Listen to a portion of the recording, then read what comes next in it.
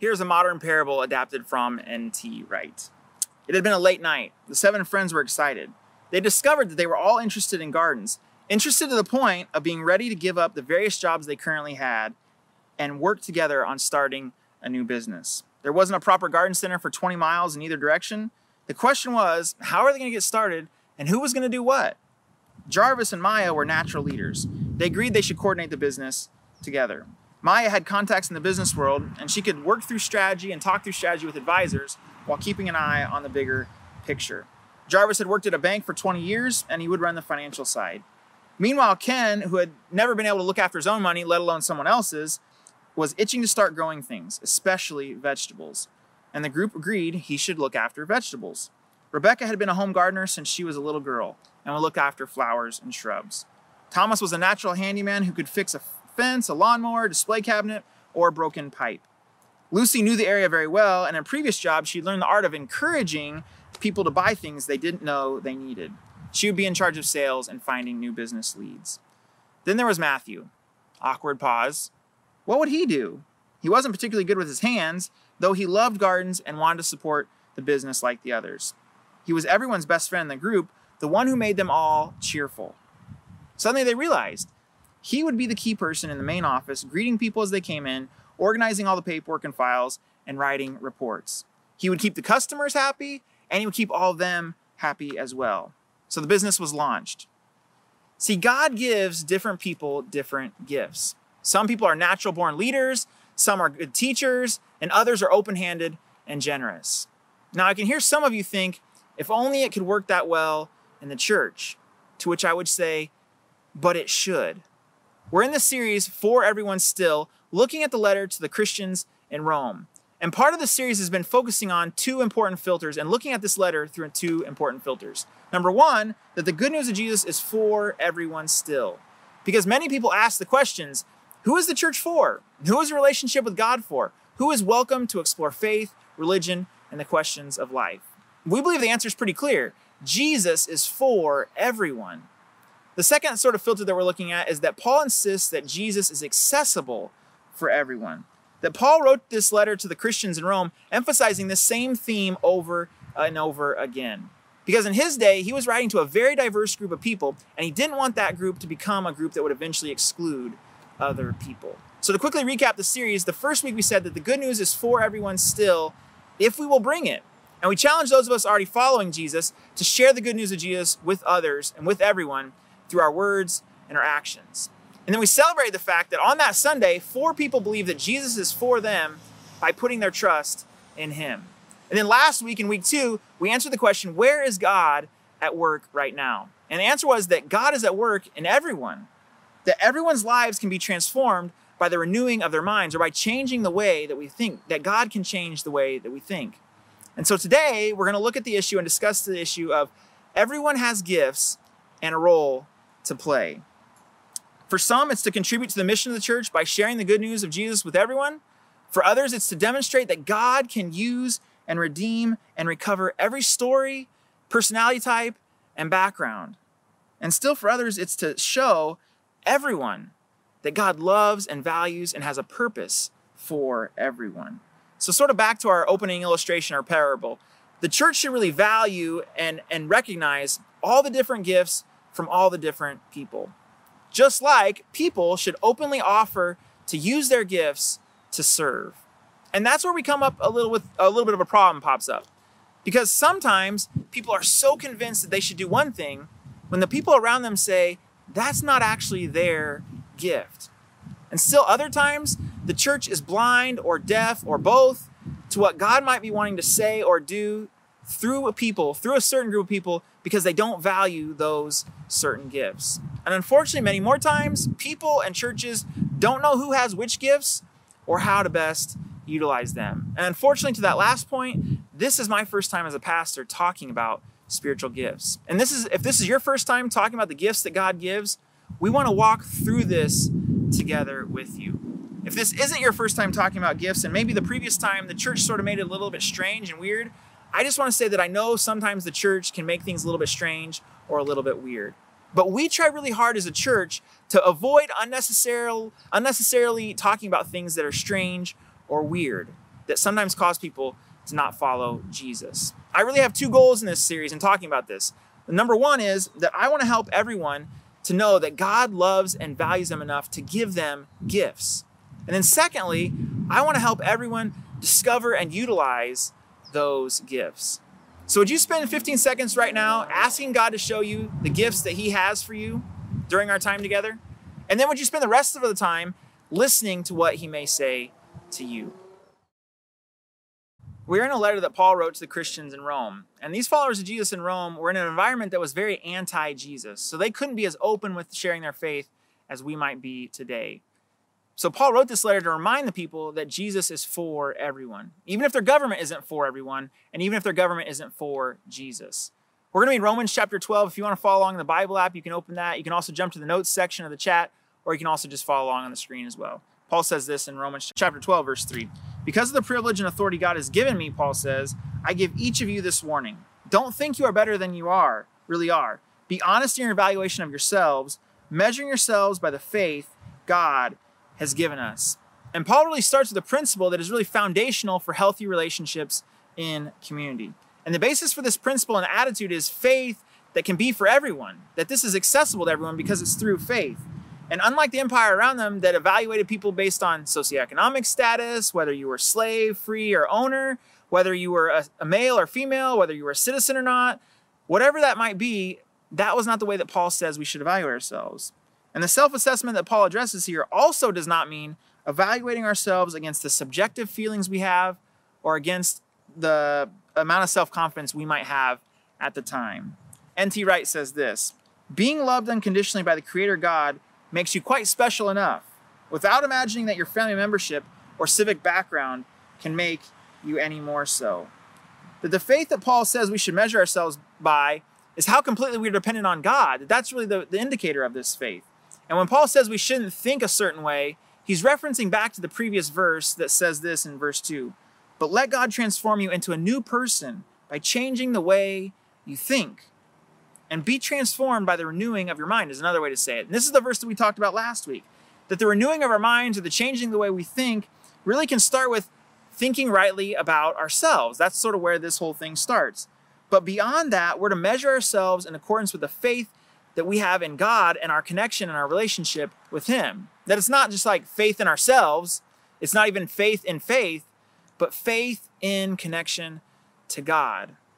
Continuing on verse 4. Just as our bodies have many parts, and each part has a special function. And when he says special, he means unique or different. That basically they don't all have the same function. And Paul is going to use the imagery of the human body to sort of represent how a diverse variety of people can come together with a diverse set of talents and abilities.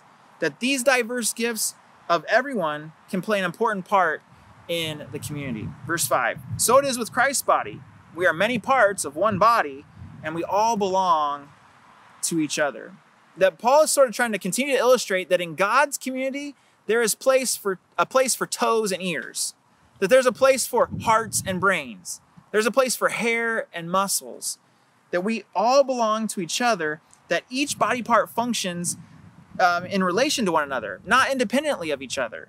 That the diversity of gifts is not something that we need to overcome. Rather, it's something that God will leverage to help us to love everyone. It's not so that we can sort of move on our own, but again, it's so we can sort of move together to help more people to know him, which includes diverse groups of people. Joseph Colson gives this vivid quote. He says this, apart from the collective body and its other essential parts, individual members exist as dissected, grotesque, dead, and worthless body parts. That for the parts of the human body to work, they have to work together unified. For the parts of Christ's body, the church, to work, they have to work together unified. And as our minds are being renewed and we're able to actually do this, the church forms sort of a renewed humanity that speaks of the new life that we can demonstrate and model for the rest of the world. And this type of unity and the lessons that we learn from it are going to speak incredibly to the world around us. Because no matter how different people are in personality, abilities, skills, talents, whatever, all followers of Jesus share this one faith in Jesus. Verse 6, in his grace, God has given us different gifts for doing certain things well. That while there are many different kinds of gifts, they all come from one single grace. And again, we're sort of all united around this grace because it's accessible to everyone in the same way, which is through Jesus. It's not through any other way. It's only through Jesus. So let me ask you a question. Would grace be for everyone if there was only one gift for doing one thing? Like, not only would that be boring, but that would sort of exclude people who don't have that one talent or grace. And when he says gifts, he sort of is kind of combining an interesting phrase, grace gifts. That's sort of the word he uses. It's grace gifts together, one idea. That the gifts that we have are sometimes about our natural wiring or temperament or just kind of who we are, but they also include God's grace, which many times enhances the gifts and abilities that we already have. And sometimes it even provides brand new gifts. So let's get into the gifts, and let's start with the one that's most misunderstood first, starting in verse 6. In his grace, God has given us different gifts for doing certain things well. So if God has given you the ability to prophecy, speak out with as much faith as God has given you. Many people think of prophesying more like a fortune teller, when in reality it's probably more like being an activist. That prophesying is explaining Scripture and the kingdom of God while you live in a different kingdom. It's also speaking truth to power and sort of explaining and declaring what God is doing in the community. And sometimes it's talking about and explaining what the future might hold depending on the decisions of individuals and of the community. That speaking and declaring is really connected to God, and it sort of comes with a big responsibility, as Peter tells us. He says, speak as though God himself were speaking through you, which is a big, powerful thing to think about. And maybe the hardest part about the gift of prophesying is that it usually involves telling people something they don't want to hear, which is really difficult because nobody wants to hear things they don't want to hear, right? And if they were already thinking and doing things God's way, then they wouldn't need to be corrected. But Paul again sort of links this ability to having as much faith as God has given you, which is really to the extent to which you are depending on God, which doesn't mean that you can just get up and say the first thing that comes to your mind, right? The first thing that you think. That exercising gifts is rarely just like letting go of a whim or your feelings or just letting them take over. But utilizing gifts involves hard work. And many of the commentators in this passage sort of seem to indicate that this has a vibe of rolling up your sleeves and getting to work. And it's just like anything truly important. You just can't treat it like it's a hobby that you just do whenever you feel like it. That this is a calling, this is a divine opportunity. And as we're going to see with the other gifts that God gives, the vast majority of times, the gift is not just standing up and telling people what you're saying or what you're thinking at that time. Continuing on verse 7, if your gift is serving others, serve them well. And serving is kind of an interesting word. It's usually the word ministry in a lot of contexts. But in American English, we sort of use the idea of ministry as exclusively a connotation of religion and of Christianity specifically. But in other parts of the world, this idea has a much broader sense, a more general sense of it's a leader or a servant of some other department or various groups of departments. For instance, the word prime minister. In many countries, that means they are the prime servant or leader of their country. And because serving others is much more tangible in our minds than many of these other gifts, we're not going to spend a whole lot of time on it. That doesn't mean it's not any less, but that means it's any less important. But serving others in this idea sort of has a variety of meanings to it. Basically, it can mean hospitality or entertaining and caring for guests. It can mean distributing food, assisting the poor, sharing the good news of Jesus, or also helping people to reconcile.